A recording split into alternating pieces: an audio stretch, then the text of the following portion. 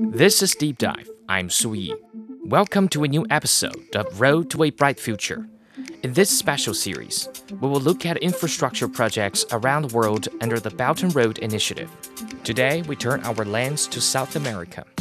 Argentina used to have one of the world's most extensive railway networks, which play a key role in its position as a global hub for grains and meat production. However, multiple financial crises severely impacted the country's economy, leading to a significant contraction that profoundly affected the rail network. One striking example is the Belgrano Railway that ran through northern Argentina.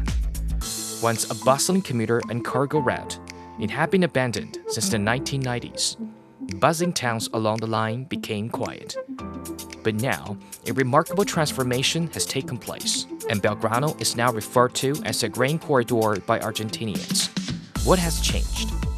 To gain insights into the changes along Belgrano, I have Ignacio Conese, a journalist based in Cordoba in northern Argentina, to tell us the changes along Belgrano. This episode is brought to you on Friday, July 14th. Railways are an important marker of industrialization. Rail development is closely connected with a country's long-term strategy and real politics. Conese says the birth of the Belgrano Railway bears particular significance for Argentina. To understand the importance of the General Belgrano Railway, we first have to understand its history. The project was undertaken by the Argentinian state under the name of Central Northern Railway in the early 1870s with the purpose of communicating the province of Cordoba in the center of the country to the nation's more northern territories all the way up to the province of Jujuy on the border with Bolivia. This railway was the first of its kind in the country as it adopted a metric gauge, unlike the Central Railway that had been constructed and managed by British companies and run under a wider gauge railway. The metric gauge was more economical and proved to have better capabilities outside of the Pampas and into the higher and more difficult mountain territories that characterized the northwest of Argentina. By the early 20th century, Argentina had the third largest railway system on the American continent after the US and Canada. In most of the territories these lines were traced, the train became the first major contact with modernity, and it would heavily modify, for better or worse, the lives of the people in these places. It was the modern state of Argentina reclaiming its own territories, redefining the local power dynamics, and literally forging into steel veins a new identity, economy, and culture. The train allowed plantations and logging where there was jungle, mining where there were previously untouched mountains, but also education, possibilities, and lacism.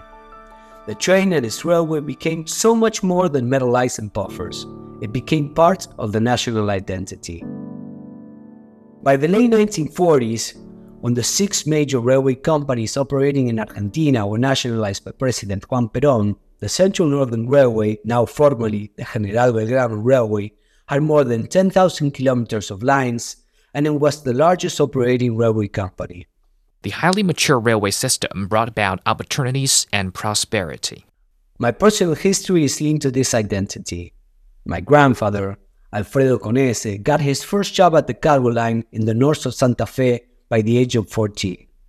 When he got married to my grandmother, he asked for a raise and got it on the condition of being transferred to one of the many remote stations where nobody wanted to go, in this case, in the salt flats between Cordoba and Santiago del Estero.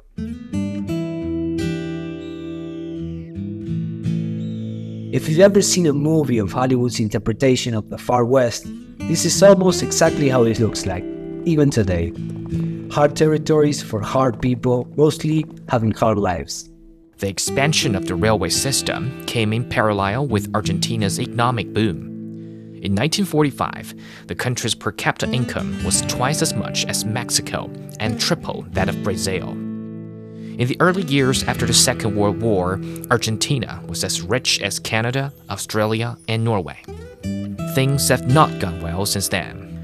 Its economy and industrial system went south amid recurrent political turbulence.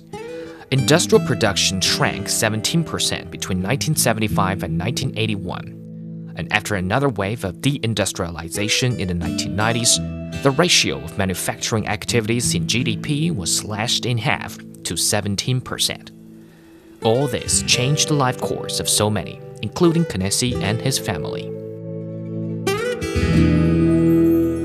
By the time my father was born, my grandfather had already made a career and managed to be transferred to a more desirable station in the touristic sierras of Cordoba, where 30 years later I was eventually born. But by the time that I was born in the mid-1980s, the train was already about to leave my town, like thousands of other towns in Argentina, in many cases, forever. And my father was about to lose the job that he had learned from his father and never to be linked to trains again, just like thousands of other workers like him.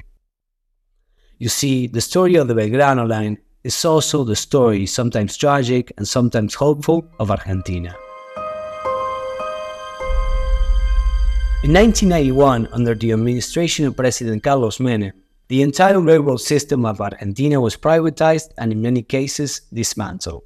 In the eyes of Sergio Galeano, a union leader of La Fraternidad that was a driver in the early 2000s on the Belgrano freight service, it was just a disaster operating trains those years. There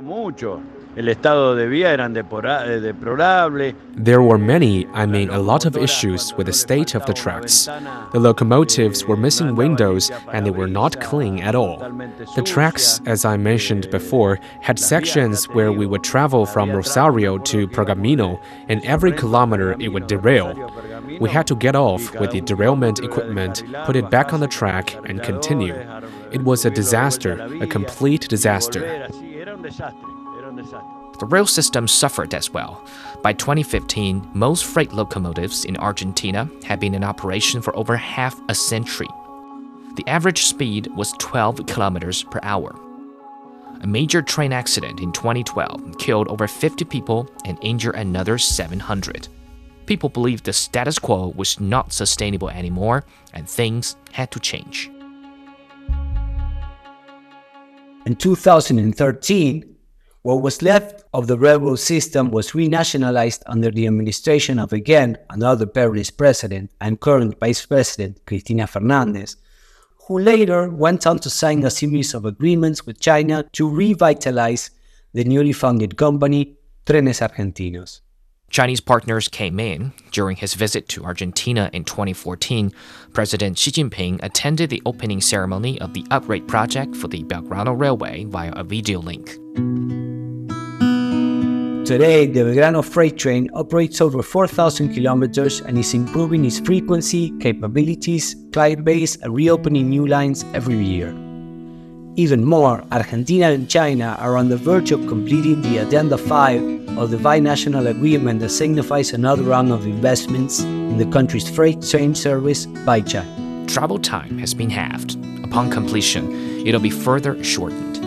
Operator Trenes Argentinos says the freight volume on the line in 2021 jumped over 40% compared with 2019. To better understand this process and the current state of the company, I interviewed Marcelo Juarez, General Manager of the Belgrano Cargo and Logistics, the branch of Trenes Argentinos in charge of all the freight trains. The extensive part consists of approximately 1,200 kilometers of renewed track, all of which comes from north of Santa Fe.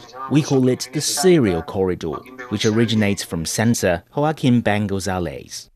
He told me the Serial Corridor was vital, linking the region to southern ports, and Chinese investments had played an important role in the construction.